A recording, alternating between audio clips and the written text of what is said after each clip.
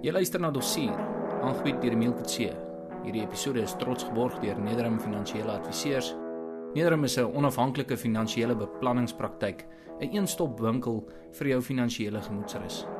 Nederum stap 'n pad saam met kliënte van enige plek in die land en bestuur selfs kliënte se finansies in die buiteland. Skakel vandag vir Nederum vir 'n verpligtingvrye hersiening van jou finansiële portefeulje. Nederum gee ingeligte advies oor beleggings binne of buitelands, aftreebeplanning, boedelbeplanning, korttermynversekering en alle mediese fondse. Skakel 012 817 2008 of besoek hulle op Facebook by Nederum Finansiële Adviseurs. Hierdie episode word ook geborg deur Routrip RSA, die enigste slimfoon toepassing wat Suid-Afrika se besienswaardighede op jou foon se skerm vertoon. Laai dit gratis af op Google Play Store vir Android-fone of op die App Store vir Apple-fone. Routrip RSA sal jou presies wys waarom 'n besienswaardigheid enige plek in die land te vind en wat die betekenis van die besienswaardigheid is. Ontdek Suid-Afrika se erfenis met Routrip RSA.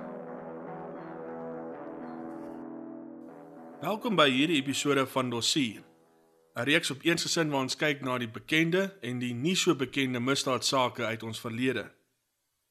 En in hierdie episode gaan ons kyk na een van die grootste diefstalsake in ons misdaadgeskiedenis. Nou hierdie saak het nou nie enige arm persoon te nagekom nie, of selfs die middelklas nie, of iemand wat net bo die kruin van die middelklas boer nie, maar van die rykstes tussen die rykstes. Die Oppenheimer gesin. Nou die Oppenheimer gesin is nogal bekend vir die feit dat hulle een van ons grootste mynmagnaat besighede besit, Anglo-American, wat die patriarg Ernest Oppenheimer gestig het hier in die 20ste eeu. En dat daar 'n paar besienswaardighede is met die Oppenheimer naam. Byvoorbeeld as jy in Kimberley is die Oppenheimer herdenkingstuin en monument daar. Hy het selfs 'n toring opgerig in Soweto met die naam van die Oppenheimer toring. En natuurlik het hulle 'n groot rol gespeel met die ontwikkeling van ons mynbouwese, en dit in opsigself is 'n monument teenoor hulle prestasies. Maar deur al die harde werk wat Ernest Oppenheimer deur sy lewe gedoen het, en toe hy nou opgevolg is deur sy seun Harry, en nou teenswoordig is die Oppenheimer, soos ons nou sê, HIB, hoofuitvoerende beampte, Nikki Oppenheimer, soos wat hulle deel geraak het van die Suid-Afrikaanse samelewing, het hulle natuurlik huis opgesit, en Harry Oppenheimer en sy vrou Bridget, tannie Bridget is so 5 jaar terug oorlede op die ouderdom van 92, en hulle het 'n huis gehad. Huis is seker, soos die Engelsman sou sê, 'n understatement. Dit was letterlik 'n herehuis gewees, 'n mansion in Engels, het hulle in Brenthurst gehad het, en hulle toe hierdie herehuis genoem Little Brenthurst. En Brenthurst is in Johannesburg, vir die wat nou nie die rand baie goed ken nie. En op maandag aand 5 Desember 1955, toe is Bridget uit, sy het planne gehad vir die aand. Harry is nie daar nie, hy is in Sentraal-Afrika, hy is teen besig met 'n besigheidsbesoek of op 'n jag, 'n trip soos hulle sê. Die feit is dat die eienaars van die huis is nie daai aand daar nie. Die bediendes is wel daar, die sogenaamde servants. Maar op hierdie einste aand, op 'n maandag aand, verdwyn juwele wat Bridget Oppenheimer besit het. En die diewe los letterlik geen klou dat hulle eens daar was nie. Letterlik sy verloor 'n diamantring wat, so te sê, 35.000 pond in 1955 werd was. Sy verloor nog 'n hele klomp juweelstukke wat ons later sal opnoem presies hoeveel sy verloor het. Maar hulle of hierdie juweelstukke wat sy nog weet bykomend verloor met hierdie diefstal, reis tot op die punt van 20.000 pond per stuk. Sodat as jy nou al die juwele saamvat en al hulle waarde is nou saamheg en by plus, dan kom jy agter dat met die 5 Desember 1955 diefstal wat sy nou weet beleef het, sonder dat sy selfs daar was, het die diewe letterlik uitgekom met juweelde of juwelierstukke wat 250.000 pond werd was. 250.000 Britse pond in 1955 was massiewe groot bedrag geld gewees. En hulle het net feitelik ingestap in die kamertjie in en in haar eie persoonlike kamer en hoe hulle in die eerste plek in die huis gekom het, weet nigter alleen. Kom in die kamer in, eers deur die huis in die kamer, kyk bietjie rond, sien daar is so 'n houtkabinetjie, maak hom oop, sien daar is 'n kluis en hulle gebruik geen middel soos om springstof of iets om die sleutelgat mee oop te krap, niks nie. Hulle soek 'n bietjie rond en kom agter dat Bridget Oppenheimer los gewoonlik haar sleutels vir die kluis in 'n klein ou ek sou mos nou sê juweliers kussietjie. En hulle kry dit toe in die hande, maak toe die kluis oop en daar begin hulle net te vat wat ook hulle wil hê. Hulle vat toe een van die kussingslope van die bed af, natuurlik haal die kussing uit, gooi al die goed in en loop net weer by die voordeur uit asof hulle veronderstel is om deur daai ingangspoort te loop. In 1991 was die bedrag vir die hoeveelheid juwele wat hulle gesteel het, 5 miljoen rand. As jy dit nou moet verwerk tussen die verskil tussen 1955 se waarde en 1991 se waarde van 250.000 pond tot 5 miljoen rand in 91, verbeel jouself het hoeveel dit eintlik is in 2018 terme. Dit is seker maklik oor die 50 indien nie die 70 of selfs die 100 miljoen nie. So dit is feitelik 'n gatslag gewees teenoor die waarde van die eiendom wat die Oppenheimers daai aand verloor het. En Bridget kom toe terug later die aand en sy merk toe niks snaaks op nie. Sy herken wel in een van haar geselsies hier oor hierdie aangeval dat sy het nou nie toe sy terugkom die juwele wat sy reeds aangehaal het terug in die kluis gesit nie. Want dis laat in die aand klaar gekuier. Sy kom toe wel agter dat een van die kussingslope word vermis en sy vind dit baie snaaks, maar dit laat nie die alarm in haar kop afgaan nie. Sy is van al nie sulke goed gebeur nou maar seker. Maar toe die volgende oggend toe sy nou die juwele wil terugsit wat sy die vorige aand afgehaal het, toe kom sy agter al haar juwele is weg. En sy bel die polisie onmiddellik en toe probeer sy haar man in die hande kry, maar hy is nie op kantoor nie, hy is in Sentraal-Afrika. Toe roep sy al die bedienis in en begin vra, het julle iets gesien, wat gaan nie aan, waar is my juwele, en sy, letterlik, het lyk vir my, sy het so 'n bietjie van 'n mini-spin ingegaan, sy was redelik hoog ontsteld, maar sy het haarself nogal baie goed gedra, en die bedienis sê net, ons het niks gesien nie, die feit dat dit vermis is vir ons net so groot skok. Ons het geen idee, hoe het iemand in die eerste plek hier ingekom, tot in jou kamer, die kluis oopmaak en ons het niks gehoor nie. Ons is jammer, maar dit is ons kan dit nie verduidelik nie. En toe die polisie daar kom, onder die sogenaamde polisie-kolonel Ulf Boerberg, hy was die divisie se misdaad ondersoek-offisier vir die Witwatersrand. Hy vat toe hierdie saak nogal redelik persoonlik en hy sit toe 'n groot klomp polisiemanne in die ondersoek dat hulle kan kyk wat hulle kan kry deur al hulle kontakte in die misdaadwêreld, sodat hulle so vinnig as moontlik al hierdie juwele vir mevrou Oppenheimer kan terugkry. En hulle het die hele huis deursoek, en hulle het al die hele tuin deursoek, en hulle het gesoek na voetspore of vingerafdrukke, niks kom tervore nie. Natuurlik het die ouens wat het gesteel het, handskoene gedra, en wie weet wat hulle hoe hulle nou geloop het tot binne die huis tot buite die huis. So nee, niks kon gekry word wat sê, aha, het ons 'n spoor wat ons nou kan volg nie. En die polisie gaan toe en doen presies wat hulle moet doen. Hulle stuur al die kennisgewings uit reg oor die hele wêreld, stuur foto's vir Interpol, Scotland Yard, selfs die FBI, sê vir hulle, hierdie hoevele wat aan die Oppenheimers behoort is nou gesteel. As julle hierdie goed kry, op enige swartmark of pantjieswinkel of waar ook al, laat ons weet, dat ons die ouens kan vastrek. So hierdie was letterlik 'n groot ondersoek gewees. En die koerante het daaroor geskryf en dit gepubliseer en dit was oor die radio versend en mense het daaroor gepraat en veral oor die reward, soos hulle sal sê in Engels, wat 'n mens kan kry as jy nou die inligting gee aan die polisie oor waar die hoevele is.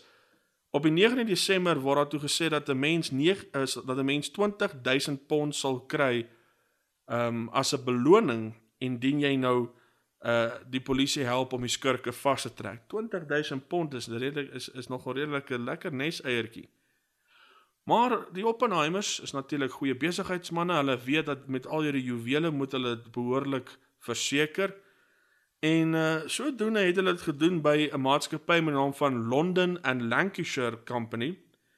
En London and Lancashire Company het nou nie kantore gehad in Suid-Afrika nie. Hulle het deur middel van 'n ander Suid-Afrikaanse besigheid sulke waardevolle items verseker. En hulle het gewerk met die firma John Murray & Company. En toe London and Lancashire Company nou hoor dat, jy weet, hulle staar nou letterlik 'n eis in die gesig, toe stuur hulle eie hoofondersoeker, ene meneer Dudley Strevens, na Suid-Afrika toe. Nou, verbeel jouself, as jy nou hierdie Dudley Strevens karakter wil verstaan, is hierdie regte, geen nonsens, moet my nie om die bos lei nie, ek het nie 'n sin vir humor, soort van karakter. Hy is net daar om die feite te kry, om sy werk te doen. Hy is redelik baie linkerbrein. Hy sal nie regtig mooi kan aard in enige kreatiewe skryfkring nie. En Dudley Strevens kom toe in Suid-Afrika aan op die 13 Desember, en hy gaan onmiddellik van Jan Smuts af lughawe toe na John Murray & Company se kantoor in Johannesburg. En hy sê toe vir hierdie ouens, luister kerels, wat gaan aan? Ons het 'n eis wat ons moet in die gesig staar.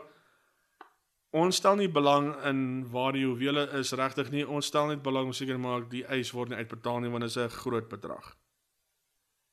En Strevens ontmoet toe met 'n ene meneer Adia Cook. En Cook sê toe van, wie wat, ek was so 'n rukkie terug genade deur 'n Australiër met die naam van William Lindsay Pearson.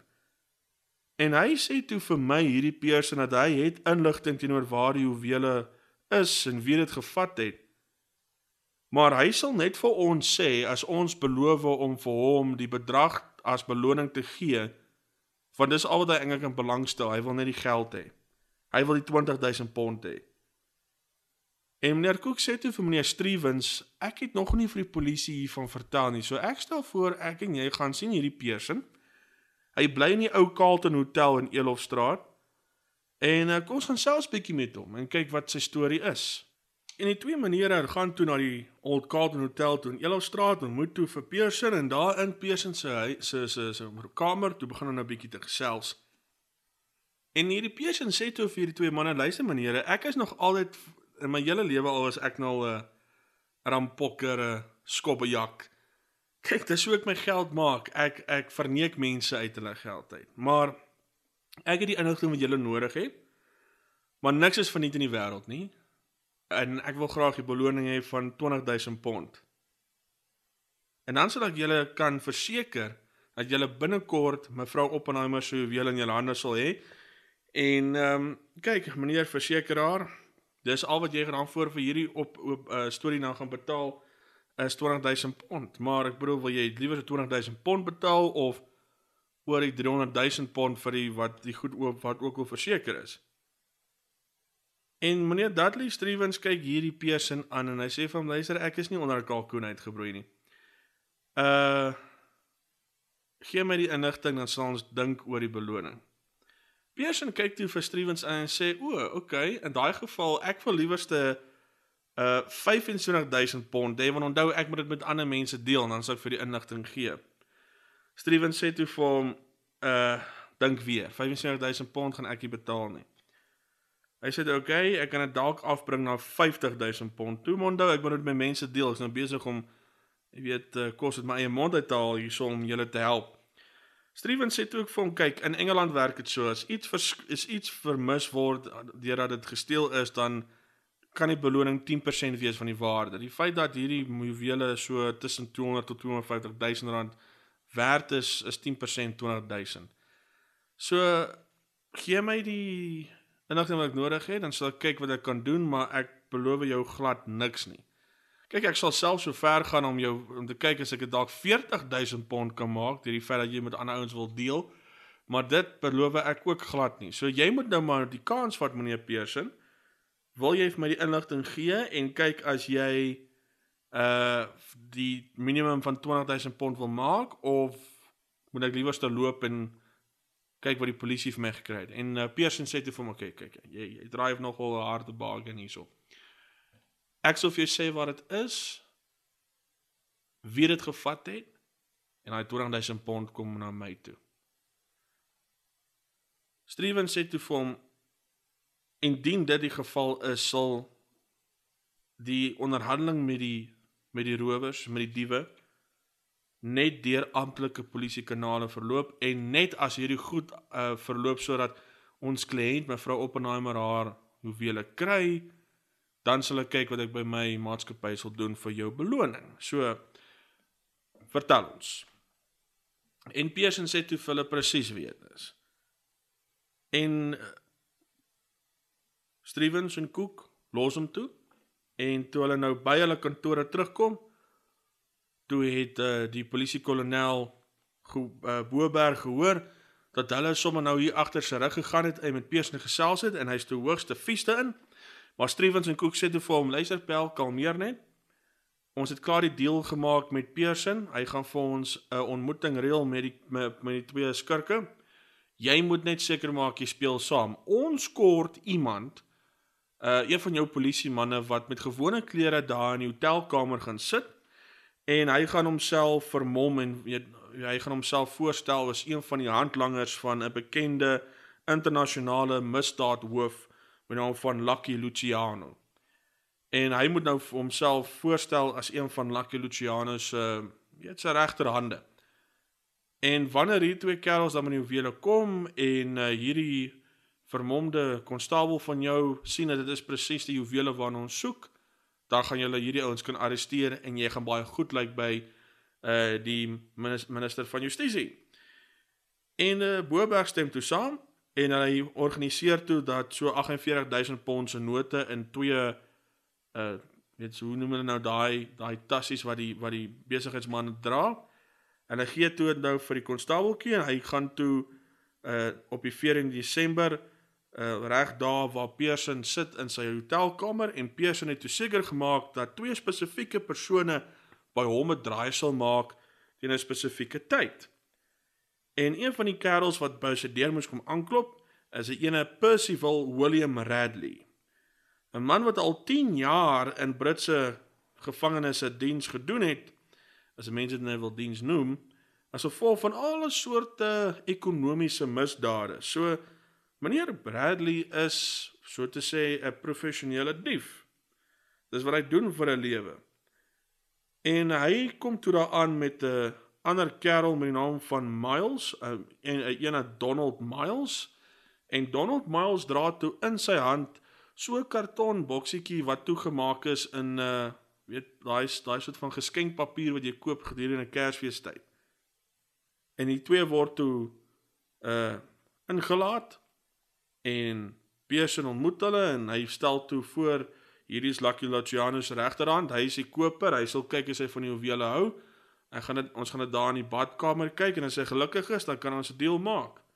So 'n paar minute daarna, dan toe sê die konstabel wat nou daar die vermomde konstabel wat toe daar in die badkamer staan, hy sê toe, ja, nee, ek hou van hierdie juwele, ons kan 'n deal maak, Pearson wys vir hulle wat in die tas is. En terwyl hy nou daarso besig is om te kyk na die 48.000 pond en twee tassies, toe kom die konstabeltjie, en al wat ons weet is dat sy van swart was. En hy kom toe net so by die venster van die badkamertjie, en hy gee toe sy teken om te sê, alles is reg, ons het die juwele, kom, doen die klopjaag, arresteer hierdie ouens, en kom ons hanteer hierdie saak. En binne oomblikke, toe bars die polisie in, kry vir Radley en Miles, druk hulle teen die muur vas, trek hulle arms agter hulle rug, en hulle arresteer hulle net daar, en vat hulle af na Marshall Square polisiestasie in Johannesburg vir verdere ondervraging. En Pearson smile baie groot. Hy is nou seker hy gaan nou sy 20.000 pond kry. Maar toe die ondervraging begin het nou daar in die polisiestasie, toe maak nie een van die 3 kerels se stories sin nie. Nie Pearson nie Radley sin nie, nog nimmer Miles sin. En as gevolg van hierdie stories wat nie mooi met mekaar inhak nie, het die polisie 'n groot probleem gehad om 'n saak teen een van die 3 op te stel sodat dit kan na die howe toe kom gaan. Nee, die polisie sê toe vir die 3 kerels, luister, 16 ringe, 9 armbande, 17 borspelde, 5 halsnoere, 6 horlosies, 'n deftige aandsak, 2 standbeeldjies van Boeddha wat in platinum gegiet is met diamante. Een van hierdie kosmetiese kussies wat mevrou Oppenheimer gebruik het vir haar poeier. 'n Duur ornament, 'n platinum en diamant sakkie, en 50 tot 60 banknote van die Bank van Rhodesië, 'n beursie met 'n onbekende bedrag Suid-Afrikaanse note, sleutels, 3 juwelierskussies, verskillende aandenkings, en selfs duur sigarethouertjies, en ander klein ornamentjies wat kosbaar was aan mevrou Oppenheimer, was alles in die kussingsloop deur een van julle 3 skobbejakke ingegooi. Wie was dit? Wat het gebeur? Kom nou uit daarmee, ons moet nou weet wat die storie is. Nee, sê Radley, hy het nie 'n vaags benul waarom hy gearresteer is nie. Ja, hy ken vir Pearson, en hy ken vir Miles, maar hy het nou nie geweet dat wat nou in die karton boksie is wat toegemaak is in geskenkpapier het nou enige juwele in nie. Al wat hy geweet het is dat Pearson hom wou sien teen 'n spesifieke tyd en hy daar opgedaag en toe hy weer sien toe gryp die polisie hom en hy dink nie dis regtig regverdig nie. Miles kom toe en sê, luister, ek weet ook nie wat hier aangaan nie. Ek is ook maar net gesê, luister, jy moet hier wees teen 'n spesifieke tyd.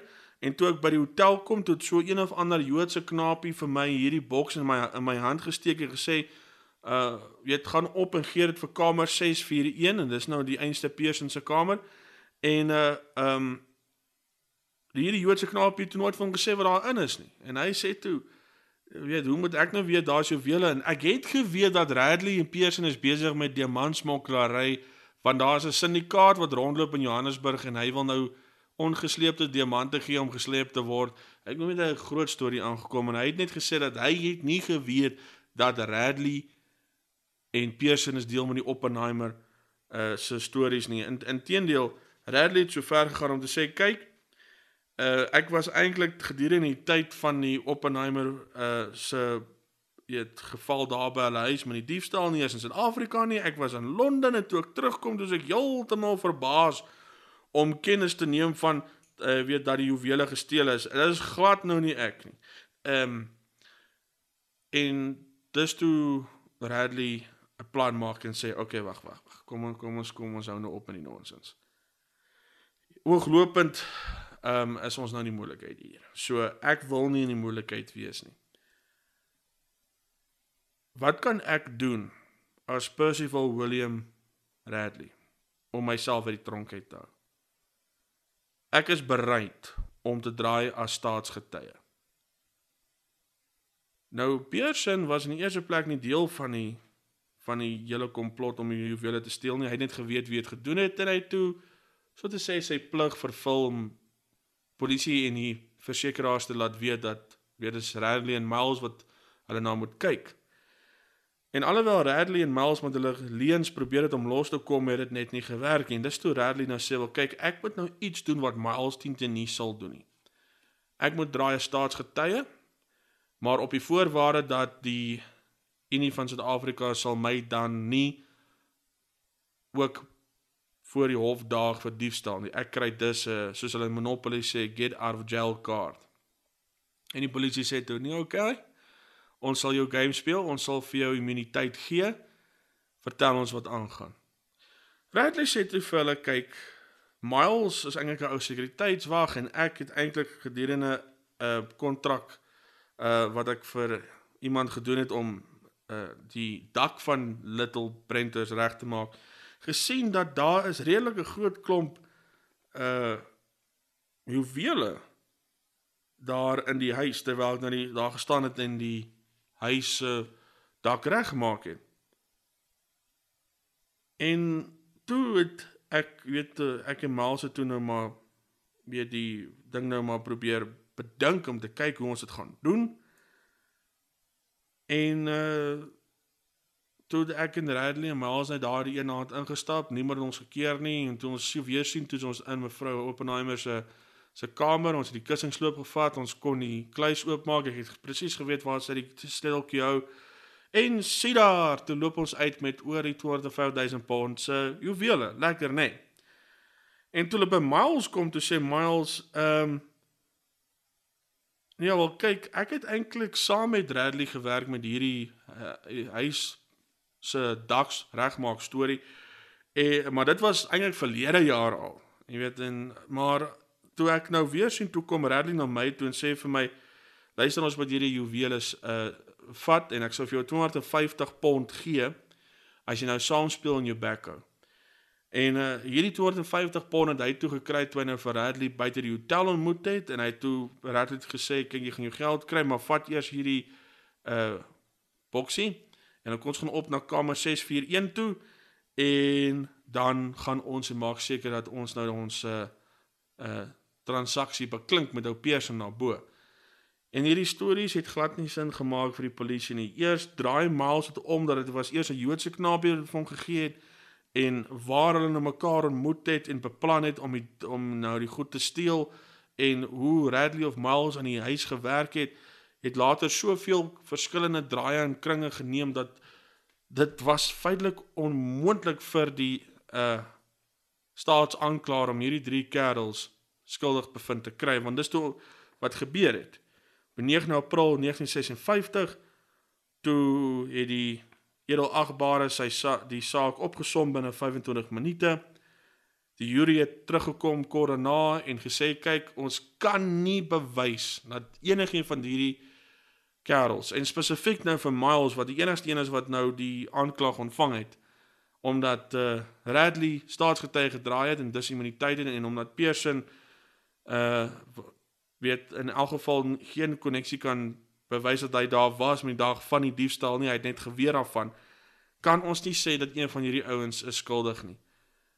Die feit dat hulle die juwele gehad het en toe gebring het, en die feit dat daar nie genoeg bewyse en selfs ooggetuies was nie, en dat hulle storie so de mekaar is, dat nigter alleen daaruit kan sin kry.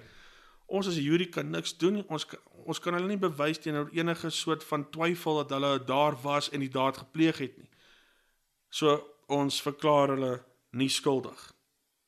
En, wel, dan die Oppenheimer het toe al juwele teruggekry, en die enigste ouens wat toe iets moes verloor aan die einde van die dag, was London en Lancashire Company.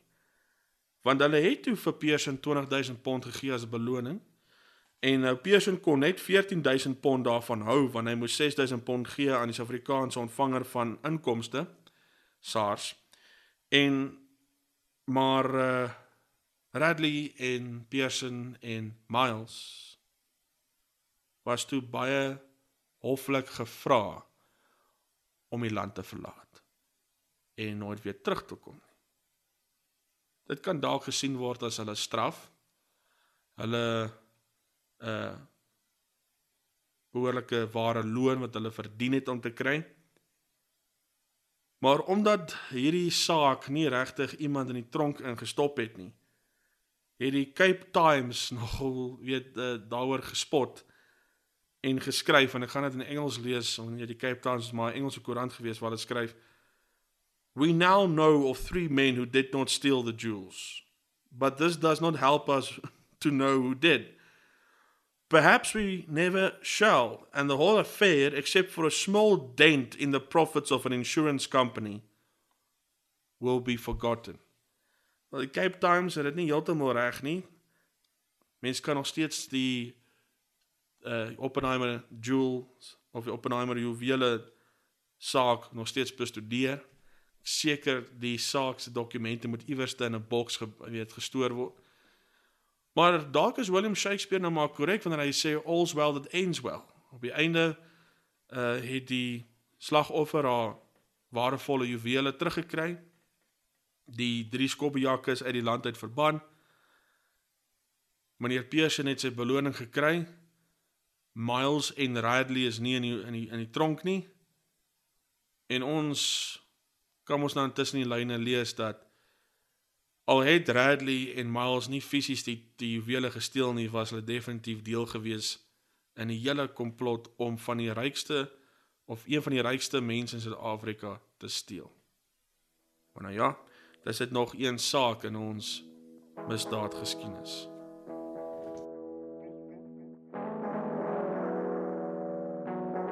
Jy het geluister na Dossier, aangebied deur Emile Kutse en vervaardig deur Eensgesind Media.